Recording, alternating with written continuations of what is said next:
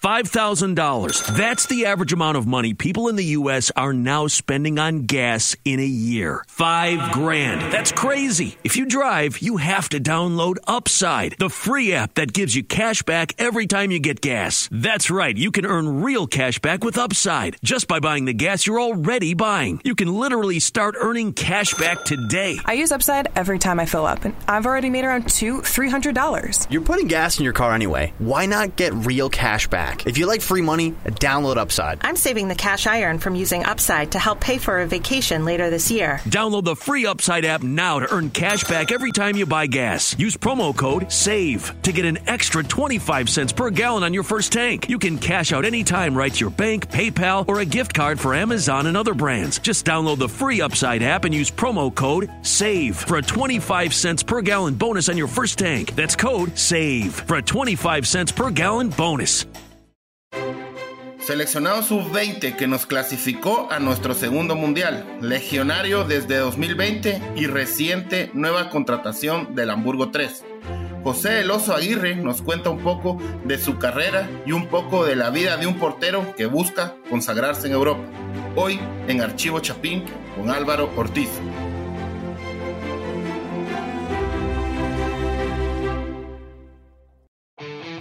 Hola Oso, gracias por tu tiempo. ¿Cómo estás? Hola Álvaro, muchísimo gusto. La verdad es de que muy bien y sobre todo pues muy feliz de poder estar acá hoy acompañándonos. ¿Dónde te encontramos? ¿Ya estás en Guate o ya estás en Alemania en la pretemporada? ¿Cómo?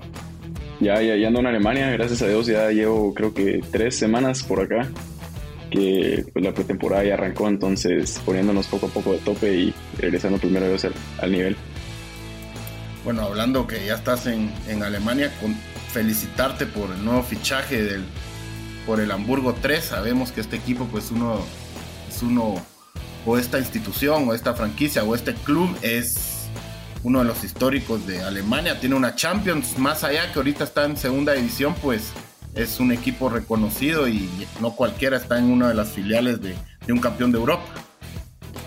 Sí, la verdad es que muy feliz, muy emocionado también. Creo que luego de un año de poca participación, pues por la lesión que tuve en la rodilla izquierda, recaer a un club tan grande, la verdad es que me hace sentir muy orgulloso. Creo que el trabajo que hice antes de la lesión fue un trabajo bueno y a raíz de ese trabajo pues creo que hoy se me abren las puertas a un club que, como tú decías, es un club muy grande, a nivel de Europa conocido. Como tú decías, pues ya ganaron una Champions League y la estructura que tiene el club, las instalaciones pues son impresionantes. Entonces la verdad es que en lo personal muy emocionado por aportar mi granito de arena. Como tú comentaste, ya ahora en el tercer equipo, en el equipo C, y ahí sí que a base de trabajo honesto, trabajo duro, pues esperando en Dios que las oportunidades arriba se vayan abriendo. Bueno, sí, justo hoy te queríamos preguntar un poco de tu lesión, pero para ponernos en mapa un poco, el Hamburgo 3 o el Hamburgo C, como lo decís, como tal vez es la manera adecuada de decirlo, ¿entrenan también en la ciudad de Hamburgo o son filial en las afueras o cómo es? ¿Dónde están ubicados? El club tiene dos campos de entrenamiento. Uno es directamente en el estadio donde juega el primer equipo, y alrededor del estadio pues tienen el campus donde están las categorías sub-17, 19, el equipo B y el primer equipo. Y aparte tienen otro campus en las afueras de Hamburgo que queda como una media hora del centro. En este campo en las afueras es donde entrenan los equipos femeninos a partir de la sub-15 para abajo, y nosotros pues ahí también tenemos nuestro camerino, ahí tenemos nuestra cancha donde jugamos los partidos oficiales.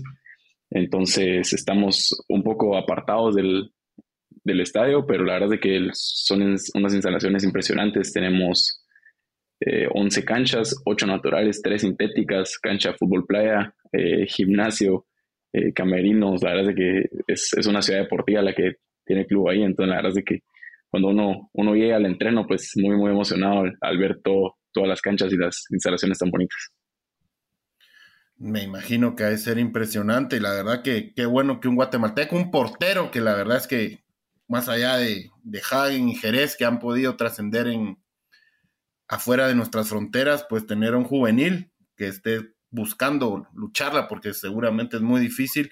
Pero ya te vamos a preguntar sobre tus inicios y Y bueno, ahora que estamos hablando un poco de Hamburgo, pues es una ciudad muy futbolera y porque al final pues tiene dos equipos por ahí, uno más de tradición, historia ganadora como el Hamburgo y otro que es muy popular porque pareciera que hay mucha gente que su segundo equipo es el San Pauli, como por ejemplo aquí la U, que tal vez no es su primer equipo, pero su segundo equipo es el San Pauli. No sé si ya has podido en estas 3 semanas o como ya llevas bastante tiempo en Alemania, ver este tipo de como rivalidad en la ciudad. Pues la verdad es que como tú comentabas, la ciudad tiene los dos equipos grandes, que es uno San Pablo y el otro es el Hamburgo.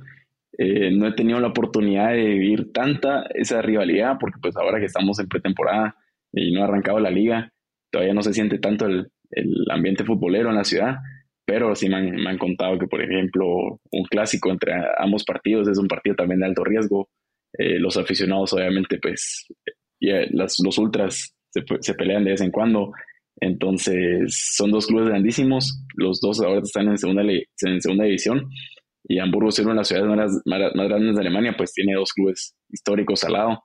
Entonces, asumo y estoy muy emocionado que cuando ya empiece la temporada del primer equipo, pues poder ver un partido de esos, porque es un clásico y creo que los clásicos, como en Guatemala y en todo el mundo, se viven distintos, ¿verdad? Sí, definitivamente ahí te vamos a molestar para que nos contes un poco cuando puedas. Claro. Bueno, ahora sí nos metemos un poco a tus inicios.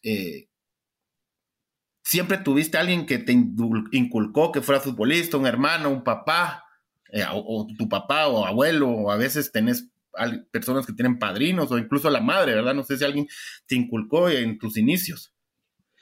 Claro, pues en mi caso más que todo fue mi hermano, que tengo un hermano mayor, Ramiro, tiene 3 años más que yo, entonces ahora tiene 23. Y más que todo, pues creo que entre los dos comenzó el amor por el fútbol. Mi papá nos metió a Futeca de pequeños, pues ahí sí que al inicio como un hobby, como para entretenernos.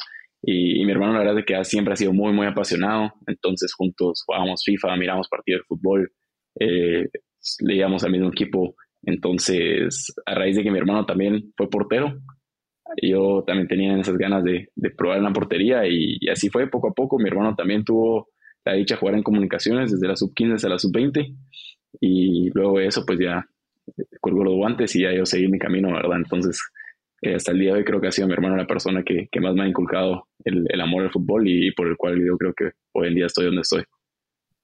Te cedió los guantes, decís vos. Sí, los guantes viejos me los iban dando a mí. Bueno, para todos los que nos están escuchando, pues nuestro podcast es de contar historias. Por ahí vos sos la historia más como nueva y todavía es una historia que se puede contar porque estás activo, sos joven, pero también marcaste una historia porque pues fuiste uno de los integrantes de este plantel que nos clasificó a nuestro segundo mundial el año pasado en Honduras. Pero antes de llegar a todo esto, ¿en qué momento entras en la filial o en las fuerzas básicas de los Cremas de Comunicaciones? Claro, como te comentaba, mi hermano entró antes a comunicaciones, él entró cuando estaba en la sub-15, yo todavía tenía 11, 12 años, entonces no estaba tan metido en el rollo del fútbol. Sobre todo, pues es que en Guatemala tenemos la estructura de fuerzas básicas en los clubes de Liga Nacional y aparte se usa academias de equipos los viernes y demás. Entonces yo estuve en Futeca toda mi niñez y cuando llegué a tener los 12 años, comunicaciones iba a hacer un viaje con la categoría sub-13 a México para jugar la CONCACAF sub-13. Entonces buscaban portero y más que todo pues esa conexión que mi hermano ya estaba en el club, por ahí se fue dando y se me dio la oportunidad de entrar primero a la sub-13 de los Cremas a realizar el viaje a ese torneo que fue el CONCACAF sub-13 que quedamos subcampeones, lo perdimos la final en penales, pero la verdad es que ahí fue donde comenzó el viaje, donde comenzó a ponerse el fútbol un poco más serio. Y ahí sí, a partir de ahí fue trabajar duro, entrenar todos los días. Tuve la dicha de estar en los Cremas desde que tenía 12 hasta los 15 y luego cuando tenía 15 pues fue cuando di el paso hacia Alemania.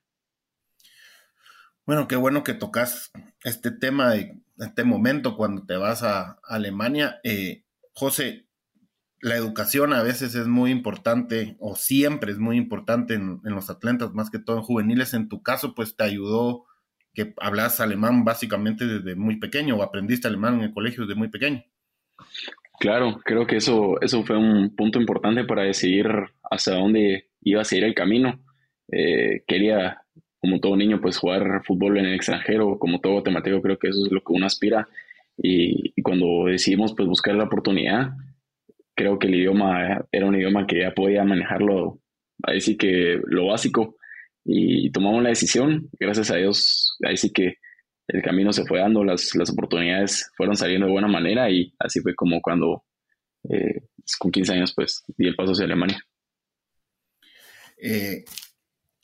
Bueno, también hay muchas historias de personas que pararon siendo porteros y antes habían sido delanteros, como por ejemplo Buffon. Te doy un ejemplo así rápido, pero vos siempre fuiste portero. Hay muchos que dicen que portero se nace y otros que se hace. En tu caso fue que se nace, ¿no? Así es. La verdad es que no tengo memoria de yo jugando en el campo. Tal vez en las chamuscas del colegio, en alguna chamusca con los cuates, ahí sí que uno intenta dejar los guantes por un lado para probar nuevas cosas, pero con el pasar el tiempo, ahí sí que cuando uno es niño, estás en un equipo y luego cambias de equipo, en el siguiente equipo ya te conocen como portero y te quieren como portero. Y así fue como poco a poco ya no logré quitarme los guantes y salir de la portería, pero la verdad es que hasta el día de hoy pues muy feliz. Es una posición bonita, es una posición diferente. Somos los distintos adentro de la cancha, entonces ahí sí que tiene sus cosas muy muy bonitas la posición de portero. José, bueno, ¿nos podrías comentar un poco de tu primera experiencia en Alemania? ¿Cómo fue tus primeros años? Ya llevas creo que 4 o 3, si no estoy mal, en los primeros equipos. ¿Cómo llegas? ¿Cómo fue para un guatemalteco? Seguramente el fútbol es diferente de juveniles en Guatemala que Alemania, eso sí todos lo sabemos, pero ¿cómo fue el cambio? ¿Qué sentiste en tu primera experiencia? Creo que más que todo muchísima ilusión y emoción por lo que se venía. Tal vez no dimensionaba el paso que estaba dando en ese momento. Simplemente quería jugar fútbol, quería seguir luchando por mis sueños. Y la verdad es que al inicio fue muy bonito, todo fue nuevo, gente muy, muy amable. Y la verdad es que me llegué a topar con un equipo y un club que me arroparon de muy buena manera. Me hicieron, creo que el cambio muchísimo más fácil de lo que era. Y a partir de ahí, pues ha sido ahí sí que un sub y bajas, momentos bonitos, momentos difíciles. Creo que el fútbol así lo es. El fútbol es de momentos, entonces ahí sí que disfrutando de los momentos muy, muy bonitos que he tenido acá en Alemania, y de los difíciles, pues siempre intentando sacarle el mayor provecho y saliendo de esos más fuerte, ¿verdad? Sí, seguro. Yo te lo juro, no sé en alemán una palabra. Bueno, sí sé saludar y así, pero ¿cómo se pronuncian los primeros, tu primer equipo? Zwickau, Lok, no, para que nos pongas un poco ahí con la pronunciación a todos. Claro, el primer equipo donde vine fue a Lok Zwickau. Era el club cooperación del FSV Zwickau, que era el club más grande, el club profesional. Pues a raíz de ese cambio de Guatemala a Alemania no estaba habilitado para jugar al principio con el club, entonces estuve en la filial por un tiempo, luego ya logré pasar al club profesional, ahí estuve en la categoría sub-19, entrenando constantemente con el primer equipo. La verdad es que fue una experiencia impresionante, el nivel muy muy alto, jugadores que habían jugado Europa League, que habían jugado ya primera y segunda división en Alemania, pues poder entrenar bajo esa estructura, bajo ese profesionalismo. La verdad es que hasta la fecha me veo muchísimo en mi progreso, en mi desarrollo como futbolista y como persona. Y luego a partir de ahí fue cuando hace 2 años di el paso al Lübeck, que también un club que trabaja bajo una estructura profesional, con un estadio de capacidad de 1,000 personas, un complejo de 4 canchas al lado del estadio. Entonces la verdad es que también todo muy profesional. Ahí fue donde estuve con el equipo B en la 5ª división y entrenando constantemente con el equipo mayor. Gracias a Dios tuve la oportunidad de estar convocado un par de veces, y ahí era cuando ya la carrera iba agarrando camino. Luego llegó la lesión, que ahí sí que pues fue un golpe duro, pero creo que todo pasa por algo, y esperando que los tiempos de Dios son perfectos, confiando en ellos. Ahí sí que ahora después de la lesión, esperando poder regresar de mejor manera, ¿verdad? José, justo nos comentás que no, para todos los que nos escuchan, hay veces que uno dice, bueno, sí, ficho por Europa, pero sos menor de edad, ¿verdad? Entonces hay unas trabas, como decimos aquí en Guate, que no te permiten jugar. yo me recuerdo que al Atleti y al Barça lo suspendieron una ventana en fichaje 6 meses por contratar menores de edad. Entonces, Exacto. si por ahí nos podés explicar un poco sobre tu experiencia, supongo que va por ahí, que eras menor de edad, ¿no? Claro, en mi caso yo tengo el pasaporte italiano, entonces no era tanto el tema de visa, sino que la Federación Alemana tiene ciertas reglas para la transferencia de jugadores menores de edad a clubes profesionales y no profesionales. Lastimosamente el club donde yo estaba no tenía la licencia para hacer esas transferencias internacionales con juveniles, y era esa la razón por la cual no podía llegar a un club profesional y estar habilitado directamente. Entonces tuve que ir a primero al club amateur, donde estuve jugando 6 meses, y luego de esos 6 meses ya pude hacer la transferencia al club que era profesional, porque era una transferencia dentro de Alemania, ya no era una transferencia internacional, que al final creo que me ayudó muchísimo porque llegué al equipo, logré conocer más gente. Creo que el cambio también no era fácil de Guatemala a Alemania, y me topé pues con muchísima gente que me ayudó muchísimo, y que también a nivel deportivo tuve la oportunidad de jugar desde que vine a Alemania. Entonces tal vez no todo es malo, sino que también supe sacar el lado positivo de la situación. Sin embargo, me hubiera encantado poder llegar a Alemania y poder estar habilitado directamente, pero ahí sí que de una vez me sumé a los entrenos, le intenté sacar el mayor provecho, y como te comentaba, siempre tenía la oportunidad de entrenar con el primer equipo. Entonces cuando subía, pues ahí sí que era sacarme el jugo, dar lo mejor de mí, aprender muchísimo. Creo que como juvenil eso es lo más importante. Cuando uno llega a un camerino donde ya la gente ha llegado a jugar profesional, ha jugado en el extranjero y demás, es aprender, aportar lo que uno sepa, lo poco y mucho, y a partir de esos aprendizajes, pues en el futuro poderlos ir aplicando, ¿verdad? José, justo en nuestro podcast, pues en episodios anteriores hemos tenido a Dwight Pesarosi, que tiene pasaporte italiano, a Luis Swisher, que está ahora en el San Luis, Missouri, de entrenador, tiene pasaporte estadounidense. Seguramente sí se abren muchas puertas al tener doble nacionalidad, más si tenés una europea, José. Claro, creo que facilita un poco más el proceso. Por mi experiencia, los clubes se les hace un poco más fácil poder fichar al jugador por el tema de la visa. Por ejemplo, cuando uno no gana cierta cantidad de dinero, pues la visa no puede ser por trabajo, debe ser de repente por estudios. El pago se puede complicar si uno no tiene una visa de trabajo. Entonces creo que sí hay un par de aspectos que facilitan la transferencia. Sin embargo, creo que tampoco es la razón por la cual un jugador no puede jugar o jugar en el extranjero. Entonces, yo soy guatemalteco, la gente sabe que soy guatemalteco, no me ven como un italiano.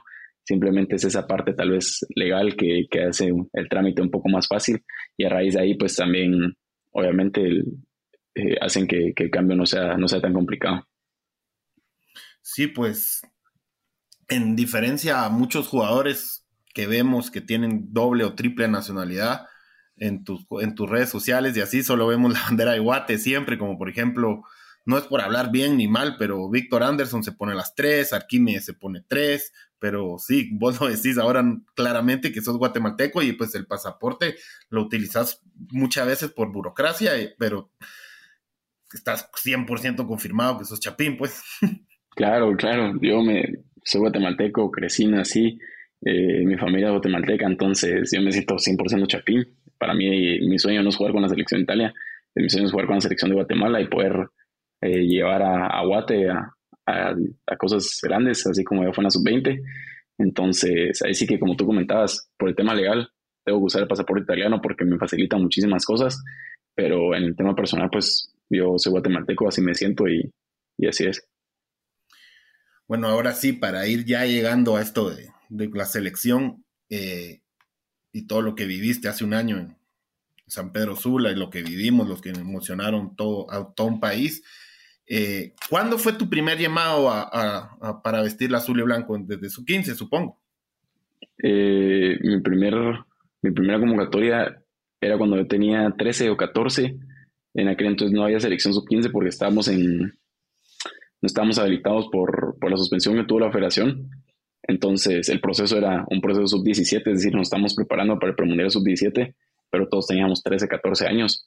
Entonces ahí fue donde comenzó el viaje con la selección, primero con el profe Tono García y el profe César Valdés, muy buenos entrenadores. La verdad es que en ese tiempo, a pesar que no podíamos jugar a nivel internacional, no teníamos amistosos contra otros países, no podíamos formar parte de torneos, sino que eran convocatorias constantemente, 1 o 2 veces al mes, y jugábamos pues al final del microciclo contra alguna sub-17 o sub-20, ya sea de la capital o del interior. La verdad es que fue una época muy muy bonita, una época donde pude aprender muchísimo, y ahí fue donde durante todo ese proceso, la verdad es que gracias a Dios tuve la dicha de formar parte de la selección. El primer torneo que jugué fue un CAF sub-16 en Santa Catarina Pinula, lo jugamos. Ahí fue donde comenzó, donde pues tuve la oportunidad de tener el gafete capitán, y luego del UNCAF se vino el premundial sub-17, ese fue en Bradenton, Florida, en la AMG Academy. Una experiencia muy muy linda, también creo que fue una experiencia que me marcó muchísimo. No logramos el objetivo, nos quedamos contra Panamá en octavos de final.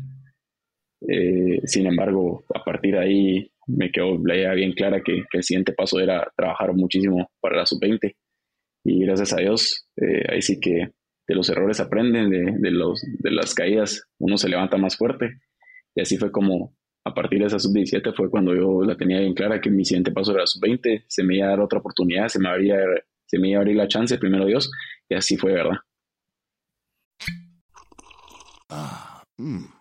The first taste of rare bourbon you finally got your hands on. That's nice. At Caskers.com, we make this experience easy. Caskers is a one-stop spirit curator with an impressive selection of exclusive, sought-after, rare, and household names in the realm of premium spirits and champagne. Discover the top flavors of the year now by going to Caskers.com and using code WELCOME10 for $10 off your first purchase. Get $10 off your first purchase with code WELCOME10 at Caskers.com. Todo esto que nos comentás de la suspensión, lo tomaste por un lado positivo. Seguramente hubo muchos otros que les afectó, tal vez a los más grandes, a los que estaban para 17 y 20, pero vos que eras un patojo de 13, 14, pues como mencionás, Tono García, un formador de toda la vida, de los mejores que hemos tenido. ¿Crees que lo supiste manejar mejor para lo positivo, sabiendo que no tuviste el proceso sub-15, pues? Sí, creo que aprendimos muchísimo, como te comentaba, a pesar que no jugábamos partidos internacionales, siempre lo teníamos amistosos contra categorías más grandes, contra equipos más grandes. Entonces, la verdad es que el aprendizaje fue continuo. Estuvimos así, si no estoy mal, 1.5 o 2 años hasta que pudimos jugar el UNCAF, que el UNCAF fue un UNCAF sub-16. Entonces, creo que tuvimos la dicha en nuestra categoría de no perder tanto tiempo de jugar partidos internacionales, porque cuando ya se comenzaba la preparación para el Mundial Sub-17 ya estaba habilitada la federación de nuevo, ya estaba habilitada Guate para jugar a nivel internacional. Entonces ahí sí que tuvimos la dicha de podernos preparar como grupo y luego afrontar ya los partidos internacionales con buena cantidad de entrenos y amistosos a nivel nacional. Hay otras categorías que no tuvieron esa dicha. El otro día hablaba con un amigo que, por ejemplo, la categoría, si no estoy mal, en la 2001, los jugadores nacidos en el año 2001, ellos se perdieron el proceso Sub-17 por la suspensión, y el Sub-20 por la pandemia, que el COVID se canceló el clasificatorio mundial. Entonces sí, sin lugar a dudas, fue una dicha poder ahí sí que comenzar a jugar ya a nivel internacional en una sub-16, a pesar de no haber tenido los fuegos en la sub-15, ¿verdad? Sí, al final tu generación salió bien librada. Vos sos 2003, ¿verdad? Así es, sí, gracias a Dios tuvimos el proceso 2003, pero el proceso sub-17 y sub-20, cosa que por ejemplo los 2004 se perdieron el sub-17 por la pandemia. Entonces sí, la verdad es que mi año de nacimiento fue dichoso en ese sentido. Sí, pues bueno, suerte. Al final a veces pensamos que no existe la suerte y que todo se va forjando, pero sí hay ciertos detalles que sí, pues Dios los pone como lo mencionás, y también el destino está marcado también, y el trabajo, que siempre hay que trabajar, porque la oportunidad puede ser que la pandemia hubiera durado menos, o las vacunas vienen menos, o qué sé yo, vienen antes, y pues hay que estar preparado. Claro. Pero vamos, ahora sí, junio del 2022, en premundial con el profe Loredo, entras en la lista de los 23 convocados, y el primer partido es algo que lo mencionan todas las personas, todos los jugadores, incluso nosotros los aficionados o periodistas desde este lado. el primer partido 5-1 contra El Salvador a ustedes los hace despertar, porque muchas veces guatemalteco decimos podemos perder contra quien sea, menos contra El Salvador, y peor de esa forma, ¿verdad? Sí, la verdad es de que fue un golpe duro para el grupo. Salimos confiados de poder hacer un gran papel, estábamos convencidos de la capacidad que tenía el grupo y fue una tarde para el olvido. Creo que fue súper doloroso para todos los que estuvimos ahí, pero supimos darle la vuelta a la página, sabíamos que clasificaban 3 de los 4 del grupo y que el sueño seguía intacto, que todavía teníamos 2 oportunidades más de poder hacer las cosas bien. Y creo que de ahí fue la clave, poder cambiar el chip rápido, saber que fue una mala tarde y seguir confiando en el trabajo y en las capacidades de todos, ¿va? Sí, definitivamente todos tenemos una mala tarde. Hay veces que uno se queda atrapado en eso y no se da cuenta que hay que cambiar la página rápido. Y justo, cambia la selección la página rápido. El ingeniero Loredo te da la chance a vos de jugar contra, para mí, el que era el favorito para ganar el grupo, que era Panamá, en papel. Y bueno, hacen un partidazo, ganan 3-1 y vos tenés una muy buena actuación esa tarde. Vos, el equipo y Arquímedes.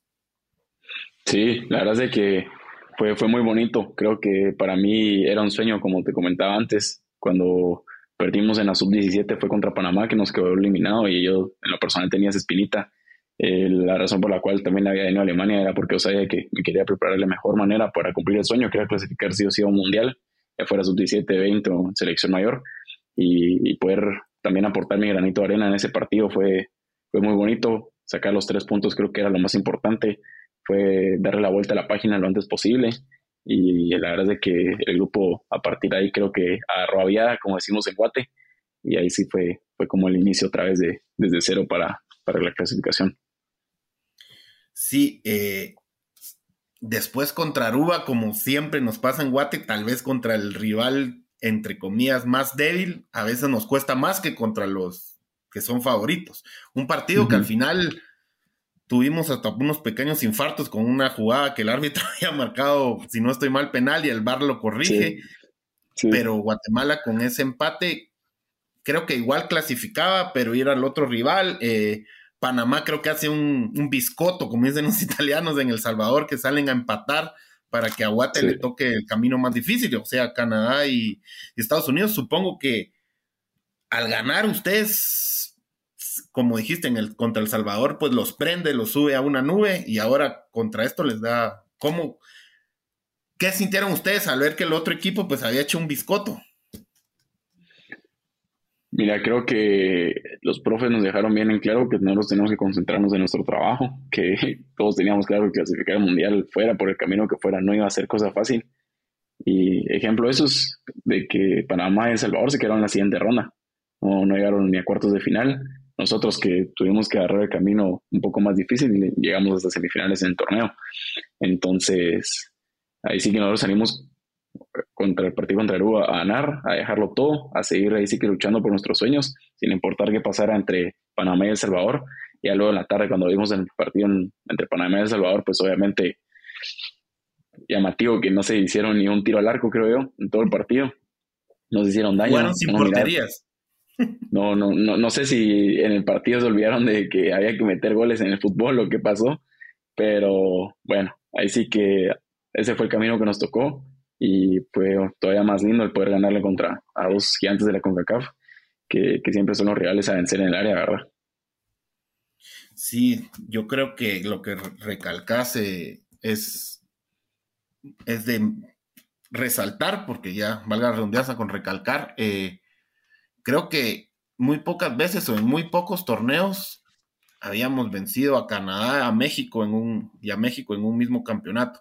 En estos 2 partidos te tocó estar desde la banca, si no estoy mal. ¿Cómo se vive esto? Porque hay veces que yo creo que uno está más nervioso de no poder estar jugando. Cuando estás en el campo, te moves o gritas o algo, ¿verdad? Sí, tienes toda la razón. Se siente eterno, se siente feo. Ahí sí que son picos de emociones impresionantes.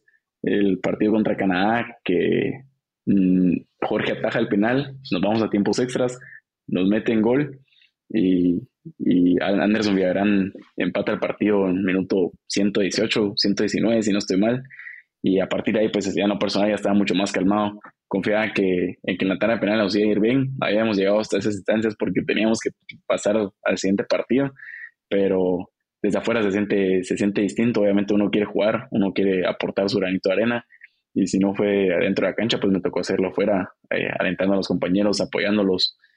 Cualquier cosa que miraba, pues se la comentaba uno al otro, y así me tocó aportar desde afuera los últimos 2 partidos, y gracias a Dios contra México pues fue una noche impresionante.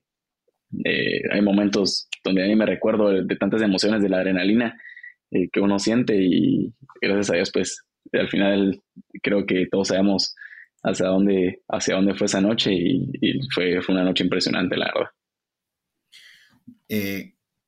Sí, ese 29 de junio del 2022 me lo sé de memoria porque mi hijo nació ese día, entonces me tuve que ir de cumpleaños para ver el partido porque iba a gritar y lo iba a despertar, pero la verdad es que todos recordamos esa fecha, todos lo recordamos a ustedes. ¿Qué sintieron ustedes cuando el árbitro pita ese penal, que para mí no es penal, que es injusto, al minuto 90? Y estamos muertos, pues.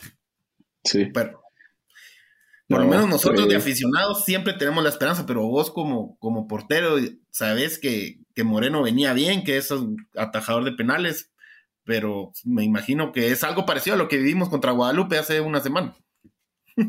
Sí, la verdad es que fue muy parecido. Como te comentaba, ahí sí que un sub y bajas de emociones, polo norte, polo sur. Teníamos un momento de felicidad extrema, al siguiente momento era tristeza, miedo, luego otra felicidad, emoción. Fue muy bonito, gracias a Dios. Creo que eso también le puso un sabor especial a la noche, a la clasificación, sobre todo cómo fue, y uno que lo vivió desde adentro y formó parte del grupo. La verdad es de que en el camerino terminó el partido y fuimos a celebrarlo, y el camerino se sentía, a pesar de que ya habíamos clasificado desde una hora, todos seguíamos gritando, seguíamos saltando, emocionados, cantábamos. En el bus hacia el hotel fue lo mismo.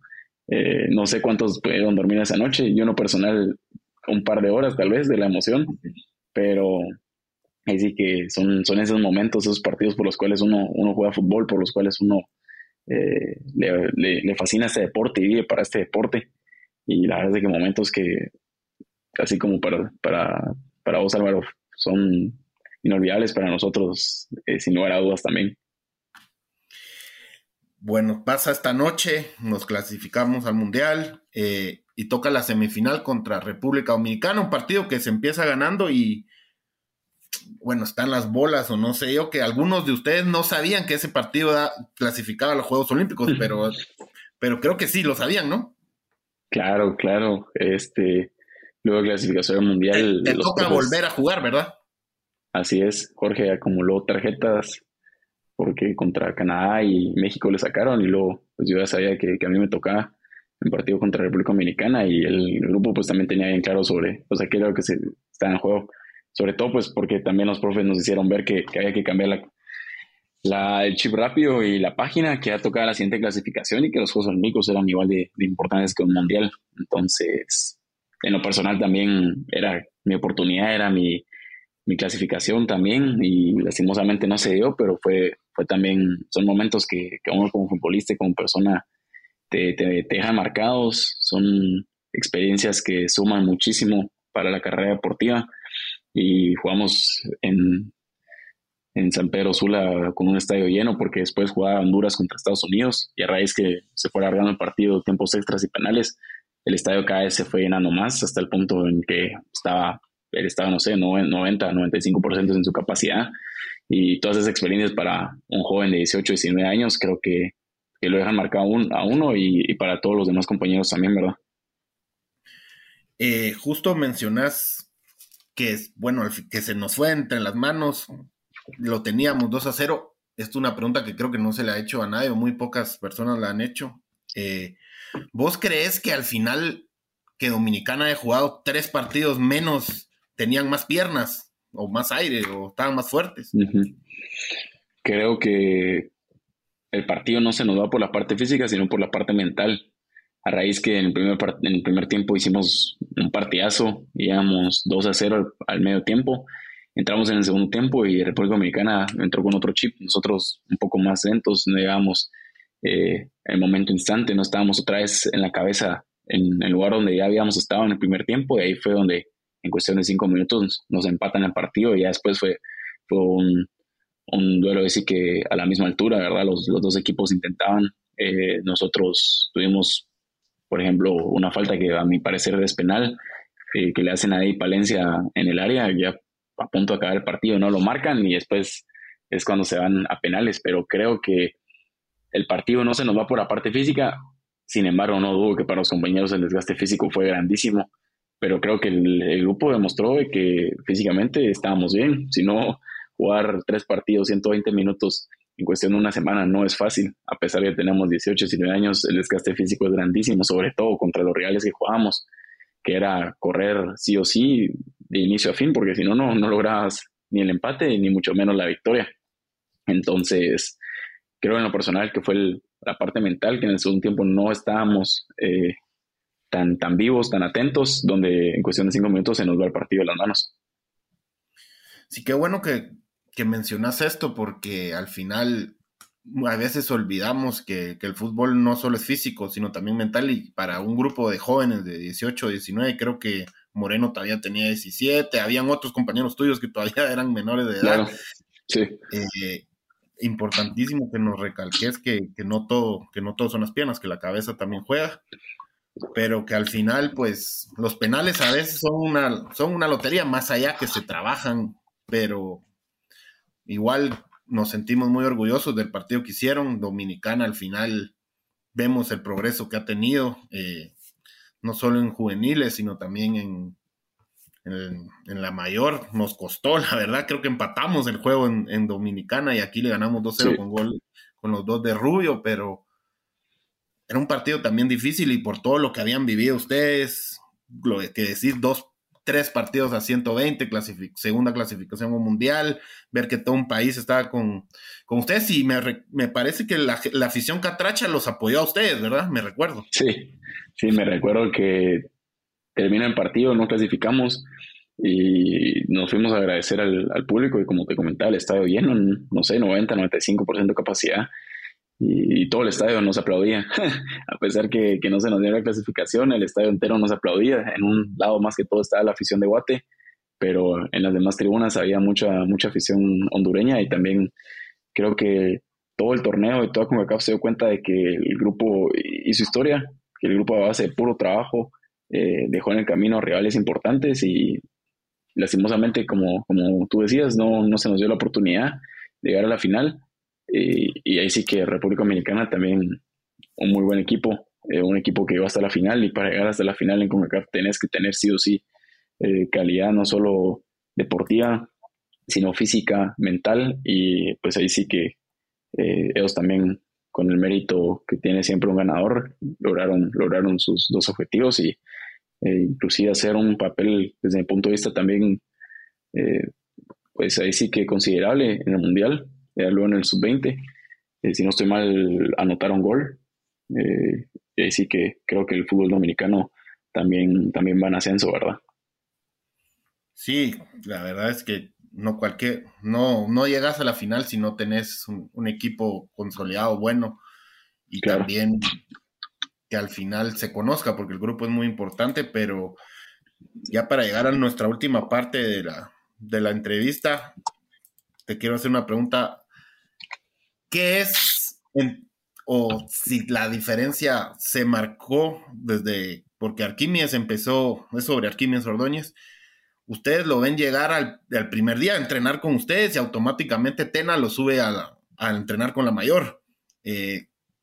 Sí se ve la diferencia que trae Arquímedes, o el nivel sí es muy alto para lo que era en los primeros días de cuando ustedes empezaron esta última etapa antes de ir al mundial, al premundial. Pues ahí sí que es un jugador muy talentoso. Sin lugar a dudas, como grupo, pues sabíamos que es un jugador muy bueno, con muchísimo talento, muy rápido, muy potente. También lo demostró en el premundial, Y ahí sí que no era el único que subía a entrenar con la selección mayor, siempre a raíz de que estábamos concentrados toda la semana, todo el grupo de la sub-20, siempre subían constantemente los jugadores de la sub-20 a entrenar con la selección mayor, pero no dudo en que es un jugador muy bueno, con muchísimas capacidades, y creo que los ha demostrado ahora, y espero pues en un futuro también la selección mayor lo haga, ¿verdad? Para el bien de todo el país, porque creo que un jugador así de talentoso no tenemos todos los días, está bien claro, y ha sumado muchísimo, ya lo demostró en la sub-20, esperemos, así como te comentaba, en la selección mayor también va. Sí, definitivamente todos estamos así con los dedos cruzados Claro. de que ya, bueno, él sabrá al final, se dice que es porque está esperando una llamada de Estados Unidos, otra que quiere aprovechar minutos con el Cincinnati, que también está bien, porque al final el tren a veces pasa una vez, pero bueno, Claro. ya para terminar el tema Kimi. Sí, yo creo que ahí sí que no el sueño, y desde mi punto de vista, por ejemplo, mi sueño es jugar a nivel profesional sin lugar a dudas, pero la selección, no, yo no le podría decir no. Y hasta la fecha creo que he puesto muchísimo de mi parte para poder estar en la selección. Entonces, hay que respetar los sueños de cada uno. Creo que no todos los sueños de todos los jugadores son los mismos, y ahí sí que poco a poco ha ido mostrando cuáles son sus prioridades, sea para el bien de él a nivel futbolístico o para el bien de la selección nacional, él lo sabrá, pero creo que cuando uno tiene un sueño bien claro y te llega una oportunidad, esas no la desaprovechas. Sí, yo creo que muchos tenemos el mismo pensamiento que vos, y te lo agradecemos también a los Claro. chapines que nunca dicen que no. Justo Rodrigo Sarabia, personas que estaban en Uruguay, como él, el ejemplo de Rodrigo, viajó a Venezuela a un partido que no era fecha FIFA, Hagen, que perdió la titularidad en Noruega, justo lo Exacto. comentó hace 2 días por venir a la fecha FIFA contra Colombia, y bueno, eso al final el aficionado se da cuenta quién su primer plato es Guate y el otro que por ahí puede ser segundo, ¿verdad? Pero Claro. No, yo también el otro día me topé a un jugador con nacionalidad guatemalteca. Él, le pregunté, obviamente, si la selección le había hablado en algún momento, y me dijo que sí, pero que obviamente su sueño era jugar con el país de nacimiento o con el país con el que él se sentía más identificado. Y como te comentaba, creo que al final está bien. Rubio Rubín en su momento también, no con 20 años, está bueno con la selección guatemalteca. Jugó amistosos con la selección de Estados Unidos. Y ahora pues se le da la oportunidad en Guate, y lo ha hecho de muy buena manera. Entonces, como lo dijo el profe Tena, creo que todavía es joven Arquímedes, y ya veremos en un futuro por qué camino se decide. Hay que respetarlo, pero también, como tú comentabas, creo que el guatemalteco, como los ejemplos que tú mencionaste, a nosotros ir a la selección es un sí asegurado, y para otros tal vez no es la primera opción, lo cual también está en orden, ¿verdad? sí, definitivamente. Y bueno, ahora ya para recalcar, tal vez en una parte difícil, pero como decís vos, todos son experiencias, todas son partes de la carrera que uno o a los jugadores los fortalece. Llega tu lesión, ¿cómo fue tu lesión? ¿Fue en un entreno, fue en un partido? ¿Te pegan o fue con pelota? O si nos puedes comentar un poco. ¿Y qué lesión Claro, fue? sí, la lesión fue una ruptura del ligamento cruzado anterior, una lesión muy, muy famosa en los futbolistas, muy complicada también, y la lesión pues fue en un partido, íbamos ganando, si no estoy mal, 2-1, en el minuto 85, me dan un pase, el central me da un pase un cacho poco pues comprometido en el momento en el que yo me agarro posición, en esos 2 segundos de movimiento, mi pie se queda clavado en la grama, y mi rodilla gira, y en ese momento pues escucho como truena. Sabía que algo no estaba bien, sabía que había pasado algo. Todavía me recuerdo que saco el balón a la banda y se sentía muy rara la rodilla, no sabía si era la rodilla, no sabía qué era, pero había sentido un ruido muy, muy raro, una sensación extraña. Me sacan, ganamos el partido, y a los 2 días que voy con el doctor, pues me dice que muy probablemente es ligamento cruzado anterior, que en algunos casos se necesita operación, en la mayoría de los casos de los deportistas, en otros se puede trabajar con fisioterapia, pero en mi caso la ruptura era tan grande que sí o sí la operación era la mejor decisión. Mentalmente fue muy duro. La temporada pasada se me presentan a mí oportunidades deportivas muy grandes, sobre todo el Mundial Sub-20 que quería trabajar sí o sí para poderlo jugar. Luego acá en Alemania, que ya estaba en el día a día con un equipo profesional, estaba tocando las puertas del primer equipo, ya estaba convocado. Había estado convocado, si no estoy mal, 1 o 2 semanas antes de la lesión, ya estaba ahí con el primer equipo. Entonces fue en un momento difícil, en un momento de mi carrera que creo que ahí sí que los tiempos de Dios son perfectos. Sabré en 5 o 10 años por qué pasó la lesión, pero todavía estoy joven, tengo todavía 19 años y creo que esta lesión he sabido llevarla de buena manera. Intenté hacer todo de mi parte, desde la parte clínica, deportiva, física, para poder llegar al Mundial. No se dio la oportunidad y ahora pues esperando en Dios jugar una buena temporada y otra vez retomar el camino que espero que la lesión solo haya sido una parada en este viaje. José, ¿la lesión en qué mes pasa antes del Mundial? Fue el 25 de septiembre, fue la lesión. La operación fue hasta noviembre. Hay un tiempo entre la lesión y la operación que uno tiene que hacer fisioterapia, que la rodilla se desinflama un poco, comenzar a fortalecer antes de la operación. Y luego pues la operación que fue en noviembre. Entonces ya llevo más de 8 meses de operado, casi 9. Y a primero Dios pues ya dentro de pronto espero ya poder comenzar a jugar y al 100. Sí, al final, como lo mencionaste, pues son procesos que hay que hacer para recuperarse la lesión. Como mencionaste, Claro. hiciste todo clínicamente, estar con profesionales para poder llegar al Mundial, pero al final creo que son decisiones que toma el entrenador, ¿verdad? Pero te lo juro que muchos en el Mundial, cuando vemos que Moreno pues se lesiona, dijimos, bueno, con el Oso estaríamos seguros al final, porque te conocemos, te habíamos visto, y por ahí a los otros 2 muchachos que seguro tienen los galones para estar ahí, no los conocíamos, entonces muchos nos acordamos de vos. ¿Cómo lo viviste Sí. vos? Aparte de ese momento, ¿cómo viviste el Mundial desde la tele? Pues porque son tus compañeros y un Mundial que quiera que no, vos fuiste uno de los protagonistas que nos clasificó. Claro, pues ahí sí que un poco de sentimientos de ambos lados. Por un lado, como aficionado, que ver a Guatemala en un mundial sí o sí siempre va a ser especial, siempre va a ser bonito. Por el otro lado, obviamente sabiendo que esa pudiera haber sido mi oportunidad, que esa era parte de mi grupo, era parte de mi trabajo y mi sueño. Entonces fue, creo que, un sabor de boca agridulce. Intenté apoyar el equipo en todo momento, desde la casa, desde la televisión, y ahí sí que intenté también disfrutarlo. Sin embargo, no te voy a mentir que fue difícil. Fue difícil para mí ver cada partido, ver que todos tuvieron sus minutos, que el profe le dio la chance a todos los jugadores de por lo menos debutar en un mundial y saber que uno pudiera haber estado ahí, que la verdad es de que no es por decisión ni de uno ni el profe, fue por decisión de Dios y de la situación. Duele mucho, pero ahí sí que no fue en la sub-20, primero Dios, y quién quita que sea en la selección mayor. Ahora así me tocó en la sub-17, no se clasificó, se logró la clasificación en la sub-20, no logré ir al mundial sub-20, espero poder ir a un mundial en la selección mayor, y para eso se trabaja día a día. ¿Cómo trabaja un jugador lo mental en momentos así difíciles? No sé si acudiste a un psicólogo o el entreno o la familia también, creo que es fundamental. Claro, yo la parte mental la llevo trabajando, si no estoy mal, tal vez 1 año y medio, casi 2 años atrás.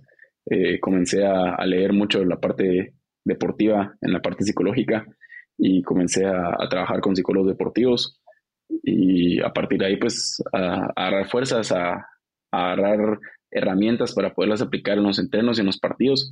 Entonces la lesión, como te digo, va a ser sí o sí un reto impresionante, pero uno voltea a ver y hay muchos jugadores que a partir de la lesión se retiran, y gracias a Dios no es mi caso. Tengo muchísimas esperanzas, tengo muchísimas metas todavía, y como te comentaba al inicio, a base de muchísimo trabajo, de muchísima dedicación, espero poderlas cumplir.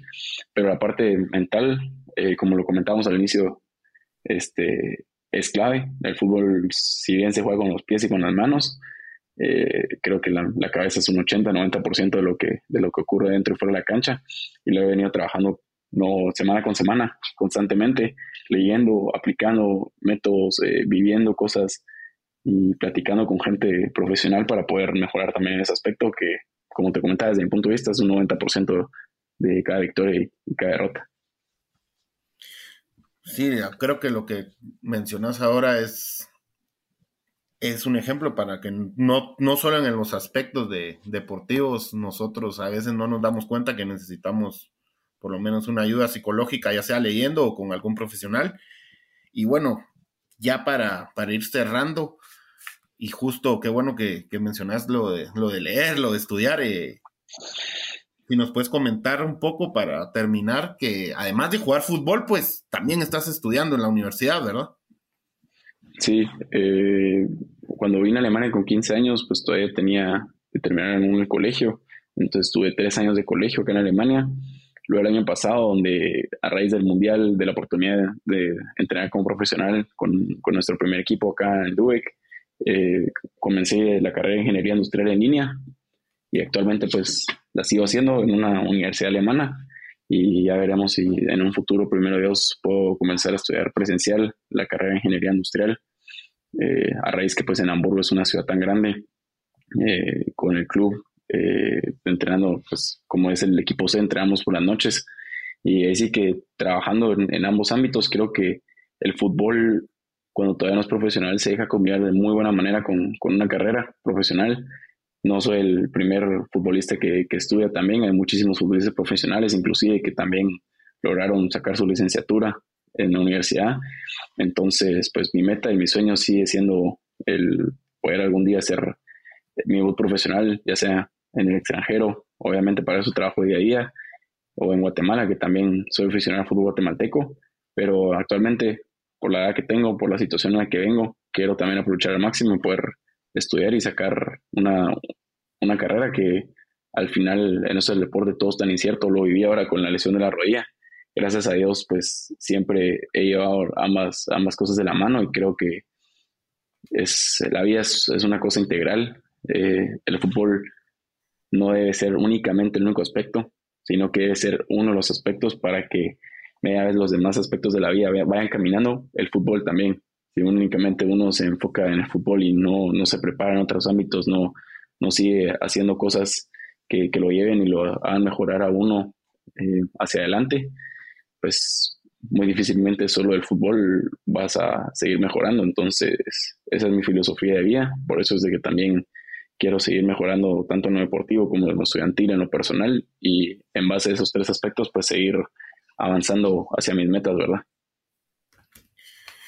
Sí, seguro. La verdad es que además de todo lo que mencionas, a veces la carrera por amar, bueno, para los porteros por ahí dura un poco más, ¿verdad?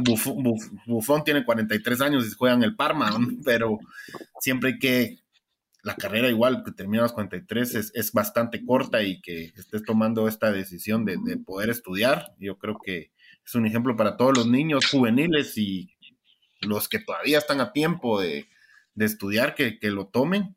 Pero para ir cerrando, José, ¿cómo te gusta más que digan José? José, sí, igual. Oso también, ¿va? José o Oso. José, siento que me van a regañar. Sí, con tilde suena un poco más pesado. Bueno, nosotros, ahora sí, para terminar la última pregunta, gracias por tu tiempo nuevamente. Como aficionados, periodistas, gente de fútbol, ahora que la selección está jugando bien, que gente que ni siquiera le gusta el fútbol ha vuelto a ilusionarse con la selección mayor, y de nuestra perspectiva es que, primero con ustedes, con el profe Loredo, ustedes ya no tiraban la bola, ya no era pelotazo, ya había como le dicen en el fútbol, un oficio. ¿Cómo ves vos desde tu parte como juvenil, ya que con Loredo pues ya lo viviste, y este fútbol que está dando diferente, de tocar la pelota, sobre todo que se vio en el premundial? ¿Cómo ves o qué sensaciones te da esta nueva selección del profe Tena, que lleva 8 meses, pero que sí se ve un cambio? Sí, precisamente hoy platicaba con mi papá acerca de la Copa Oro. Creo que la selección propuso, jugó muy bien, le gustó a la gente y la gente también se sintió identificada de nuevo.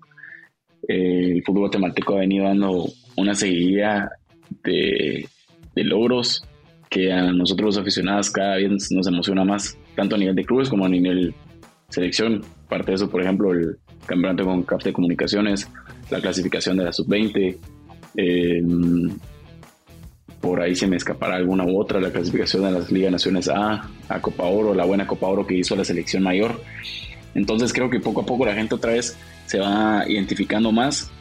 La suspensión fue parte de eso, que tal vez la gente se alejó de los estadios, se alejó de estar pendientes de la selección, pero la selección mayor, por ejemplo, en este caso en la Copa Oro, creo que hizo un gran papel. Le jugó de tú a tú a las selecciones que tienen jugadores jugando en las mejores ligas del mundo, y esperemos en Dios que ahora en la clasificación a Copa América salga todo de buena manera. Quien quita que juguemos pronto Copa América, y ahí sí que, como dicen los mismos jugadores, el profe, la meta será en el Mundial 2026, pero espero sea una ilusión y no se vuelva una presión por parte de la afición de querer clasificar ese Mundial y dejar también, por un lado, todos los pasitos cortos e importantes que se están dando a nivel selección, ¿verdad? Yo creo que mejor resumido imposible. Esto fue Archivo Chapín con Álvaro Ortiz. Muchas gracias, José. Te deseamos lo mejor en Hamburgo. Vamos a estar pendientes de cuando empiece la temporada y que te vaya lo mejor posible, y que seas que lleves la bandera de Guatemala en alto, no solo para vos y tu carrera, sino para los futuros porteros que vienen abajo también. Muchas gracias.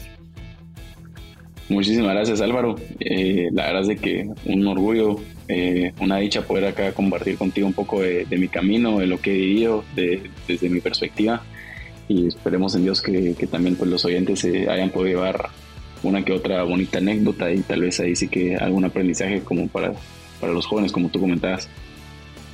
No, nada más agradecerte, y esto fue un episodio más de Archivo Chapín. Muchas gracias a todos los que nos escuchan. Hasta la próxima.